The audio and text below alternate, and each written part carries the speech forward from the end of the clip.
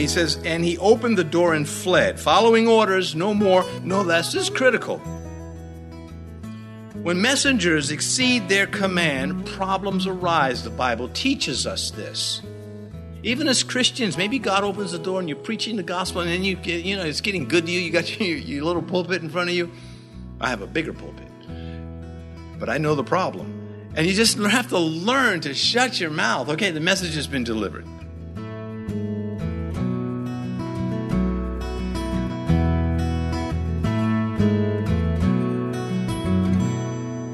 This is Cross Reference Radio with our pastor and teacher, Rick Gaston. Rick is the pastor of Calvary Chapel, Mechanicsville.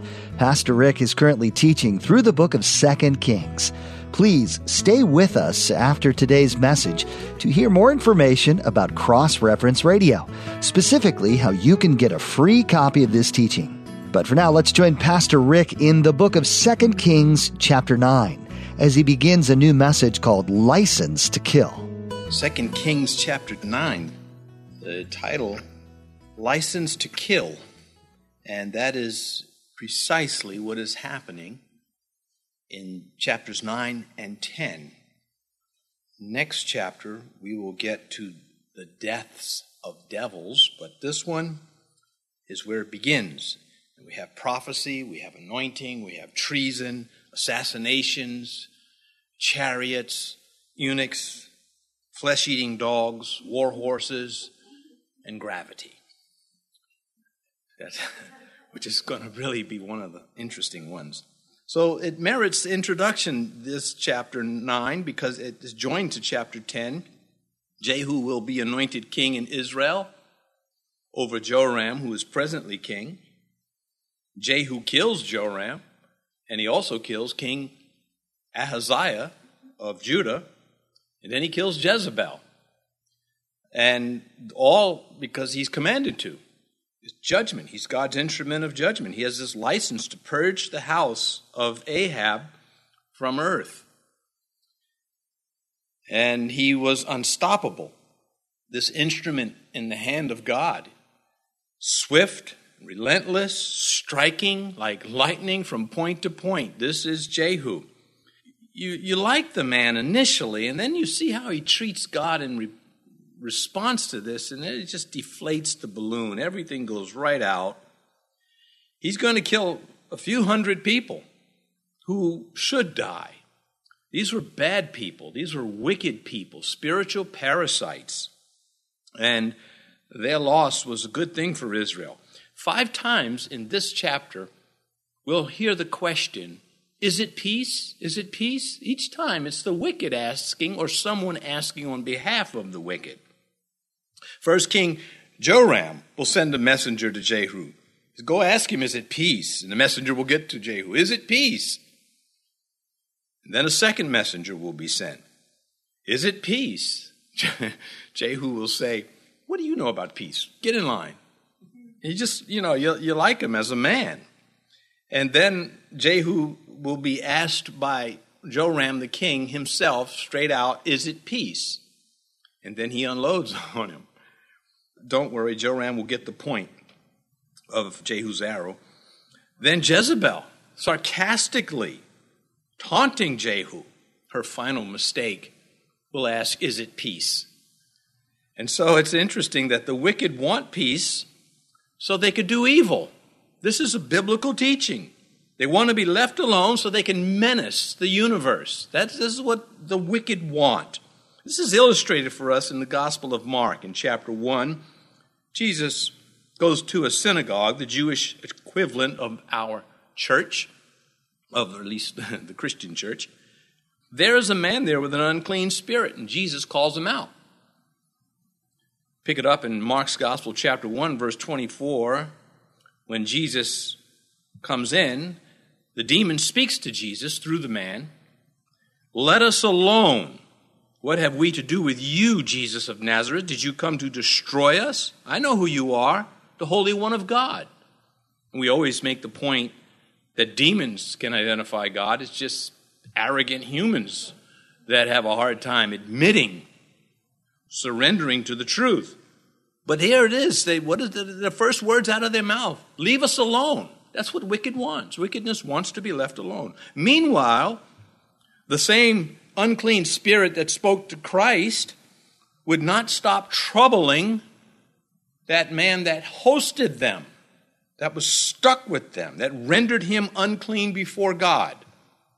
So the wicked do want peace, so that they can pollute, infect, and contaminate, and they do it very well. The state of this man was contaminated because of these spiritual parasites feeding off of him. And those allied with Ahab in chapters 9 and 10 of 2 Kings, they too are spiritual and physical parasites, and that is why they're being judged. They will be eliminated from the top down. Now we look at verse 1. And Elisha the prophet called one of the sons of the prophets and said to him, "Get yourself ready, take this flask of oil in your hand, and go to Ramoth Gilead."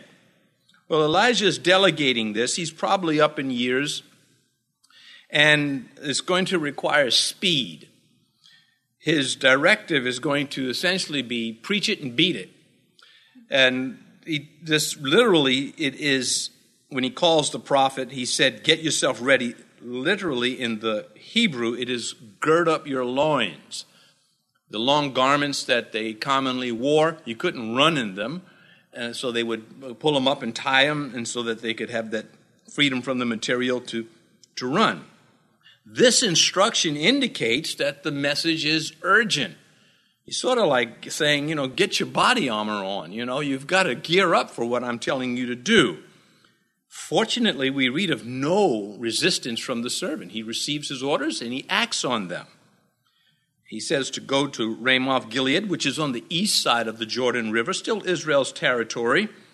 There are the battle lines because the Syrians, Ben-Hadad, have come against, I think by this time it's Hazael who killed Ben-Hadad. He's coming against the Jews.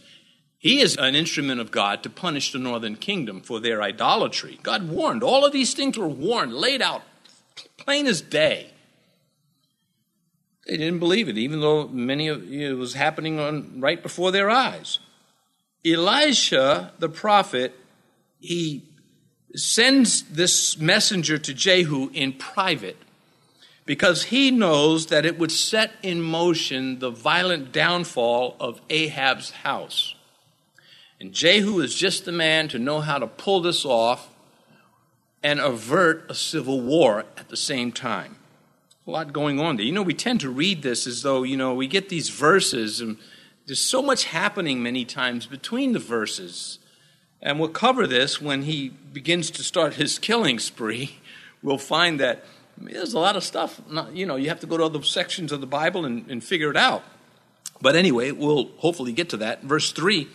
He's still giving his messenger instructions. Then take the flask of oil and pour it on his head and say, "Thus says Yahweh, I have anointed you king over Israel." Then open the door and flee and do not delay. Now this is unfinished business going back 15 years with Elijah, Elisha's, of course, teacher. This directive that is happening here to anoint Jehu. Meaning Elijah passed it to Elisha, and Elisha is now delegating it to the unnamed prophet, the servant of the prophet, from the school of the prophets. Of course, a lot of details left out. We don't need them. These are the facts. We have no reason to question the prophet's decisions to delay acting on this order of the Lord. The timing is perfect. It says here in verse 3, "Then open the door and flee, do not delay." And as I mentioned, he is to preach it, then beat it as fast as he can. No greeting line. What? No greeting line? I enjoy the greeting line. Well, you're going to, not this day.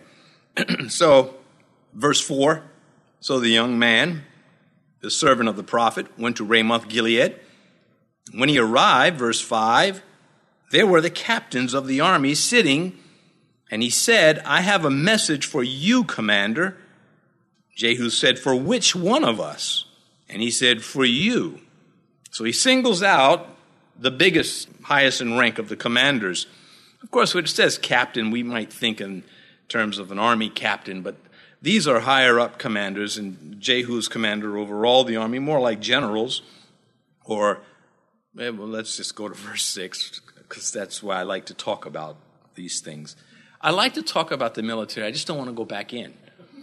So, verse 6, then he arose and went into the house, and he poured the oil on his head and said to him, thus says Yahweh, God of Israel, I have anointed you king over the people of Yahweh, over Israel. So God has not abandoned Israel. He's reason to, but he does have a remnant there, and he's still reaching out to them, and all anointings are God doing the anointing with his servants as the vessels. Oil anointings, which this is, like water baptisms, they're unmistakable. There's not going to be any doubt. Now, Jehu's going to try to play this off, which I don't even know why he tries. Now, usually, if we go by Psalms, the oil is poured on the head and it runs down. It's a big deal. I don't know, maybe this servant of the prophet is not a seasoned prophet at anointing people. Maybe he gives them a little bit of oil. Either way, when he steps out, it's going to show. He probably tries to rub it in. Your hair wasn't shiny like that a minute ago. What happened? So let's look at verse 7. This is the prophet giving the orders to Jehu, who from God's perspective is now king in the north. You shall strike down the house of Ahab, your master, verse 7, that I may avenge the blood of my servants, the prophets, and the blood of all the servants of Yahweh at the hand of Jezebel. Verse 8, for the whole house of Ahab shall perish, and I will cut off Ahab, all the males in Israel, both bond and free. And God means every bit of it. All of Ahab, males in Israel, both bond and free, will be eliminated. So this is an official and a divine order, a directive to Jehu, who is now king. Here is his license to kill as an instrument of judgment. Vengeance is mine, says the Lord, and what we're seeing, this is about, he's setting it up. That's what's going to happen. This goes back years ago when Elijah first tells Ahab, you're going to be judged, and the dogs are going to eat Jezebel, which, Ahab was sad about.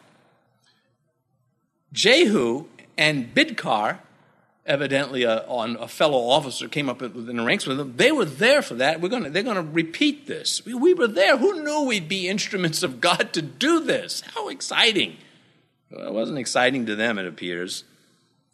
It struck them, but you would think they would just love on Yahweh for all that he is doing here is miraculous.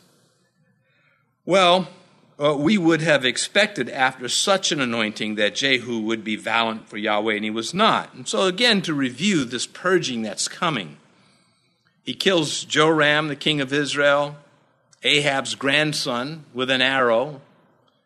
As I mentioned, Ahab's grandson Joram gets the point. He kills Azariah, king of Judah, on command. That was a little more sloppy because Jehu wasn't the one firing the arrow. When he fired the arrow, it went right through the heart. He gives an order to the charioteer with him. Ahaziah survives for a little bit until they finally hunt him down and finish him off. Anyway, he's going to, of course, kill Jezebel on command. He says, who is with me, who? And they say, here we are, and throw her down. The gravity is what did her in, along with the steed of Jehu.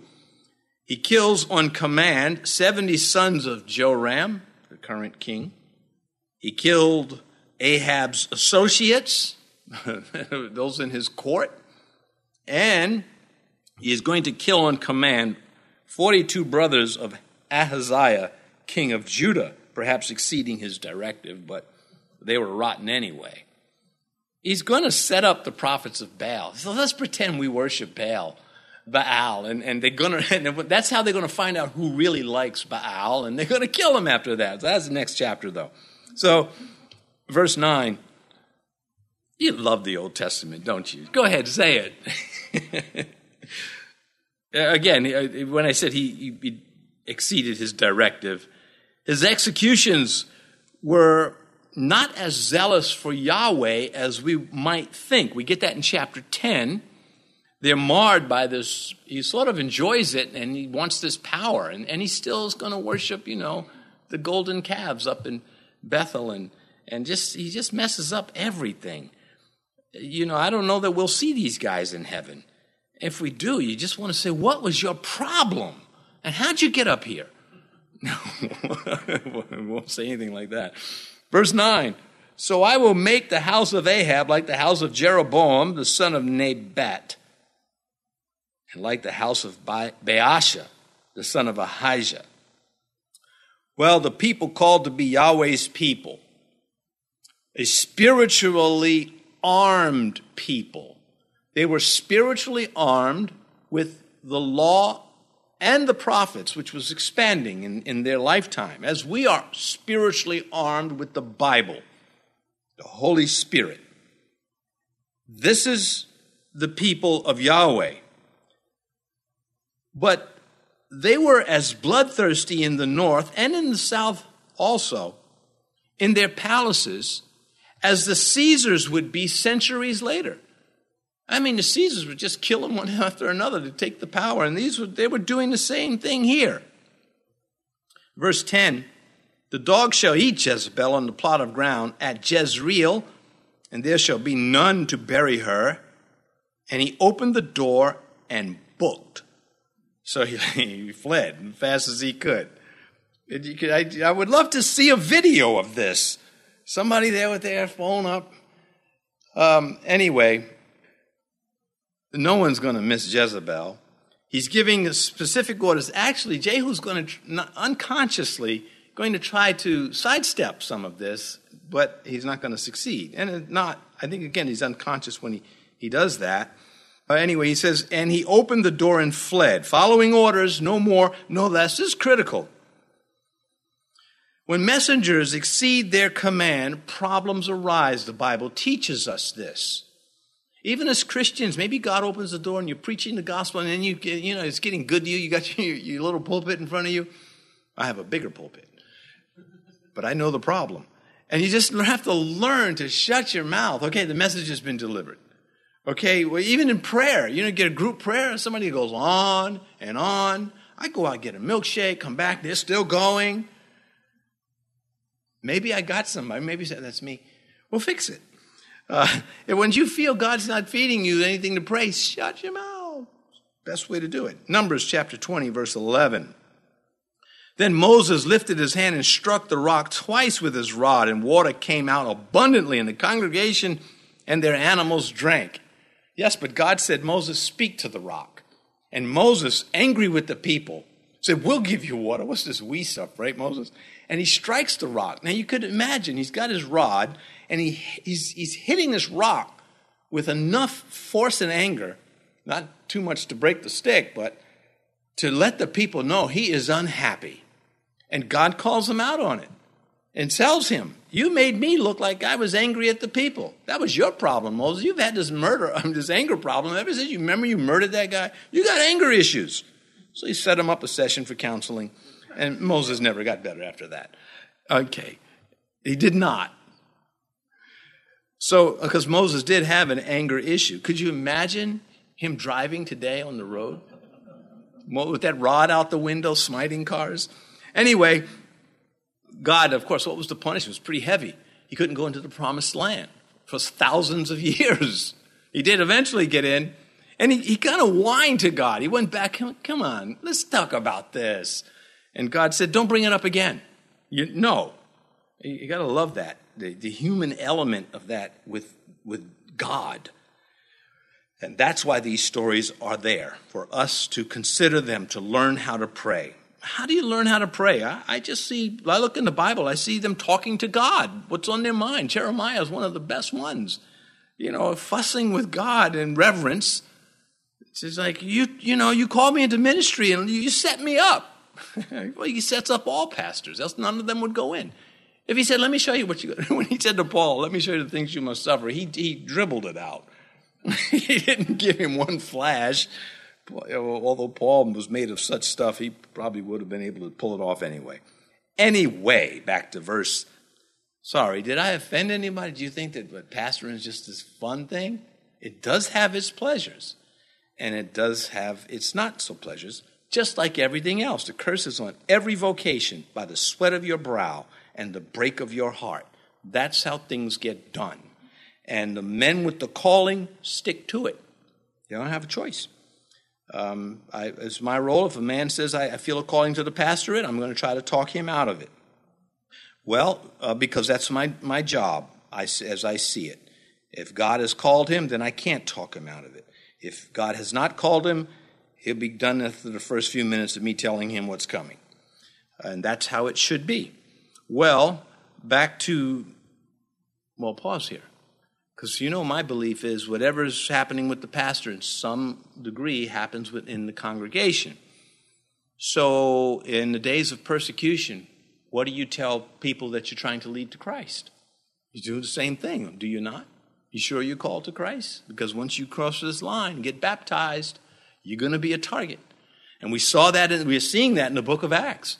In the days of persecution, people coming to church was magnified and multiplied. It's just being real with things. Verse 9, 11. Then Jehu came out to the servants of his master, and one said to him, "Is it well? Why did this madman come to you?" And he said to them, "You know the man and his babble." Then Jehu came out, and the servants of the master, and one of them said to him, "Is it well?" Well, they knew something was afoot. I mean, it just wasn't, okay, you met with one of the sons of the prophets. Okay, that was enough to stir them up. But also the way he looked. His countenance was likely thinking, trying to process all of this, and he had that oil on him somewhere. So, again, the prophet's assistant arrives. He speaks with the commander in private. He leaves in haste. They would have noticed that. I was like, did you see that guy move? And then, of course, some visible changes from when he got up from the card table or whatever it was that they were doing. Why did this madman come to you? Said with a nervous laugh. There are those that mock spiritual things with a nervous laugh. Jeremiah, Hosea, Paul, they were charged with insanity by the spiritually insane. The wicked don't appreciate people noticing and disliking their wickedness. They don't want you to call it what it is. A liar hates being called a liar, even when he's caught lying. A thief hates being called a thief when they're caught stealing. Those who are really just impenitent. Anyhow, and he said to them, "You know the man and his babble." So he's trying to brush it off. They were all nervous.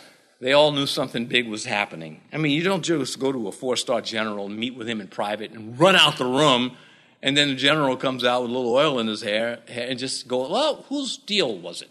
You just don't go back to playing cards or, again, whatever it was they were doing. Likely not cards, because they hadn't perfected making cardboard like that yet. I think the cowboy days, right? I don't know. Okay, back to this. Don't correct me. I just saw something on this. I don't remember, and I don't care. Verse 12. And they said, "A lie. Tell us now." So he said, "Thus and thus he spoke to me, saying, Thus says Yahweh, I have anointed you king over Israel." Well, that's all they heard, king over Israel. But it's funny how they were comfortable enough with him to call him out and say, "Come on, Jehu. Something's happening. Don't come out here telling us, nothing happened." And so he says, "Okay, he told me I'm going to wipe out Ahab's family and do all of this stuff. I have a license to kill. See, here it is." And then, "Oh, by the way, I'm the king now." Well, this makes it clear that they knew the prophet was no madman. Because if they thought he was a madman, they would have said, "Who cares what he's meeting in there about?" But they knew these prophets were the real thing. And so when they showed up, that was a nervous laugh. "Oh, he's just crazy. Oh, he babbles." Yeah, right. You wish. They do that. The evolutionists do that. It's just, they talk about that creation stuff. Like that. This stuff is more hokey than anything. Thanks for joining us for today's edition on Cross Reference Radio. This is the daily radio ministry of Pastor Rick Gaston of Calvary Chapel, Mechanicsville in Virginia. We trust that what you've heard today in the book of 2 Kings has been something to remember.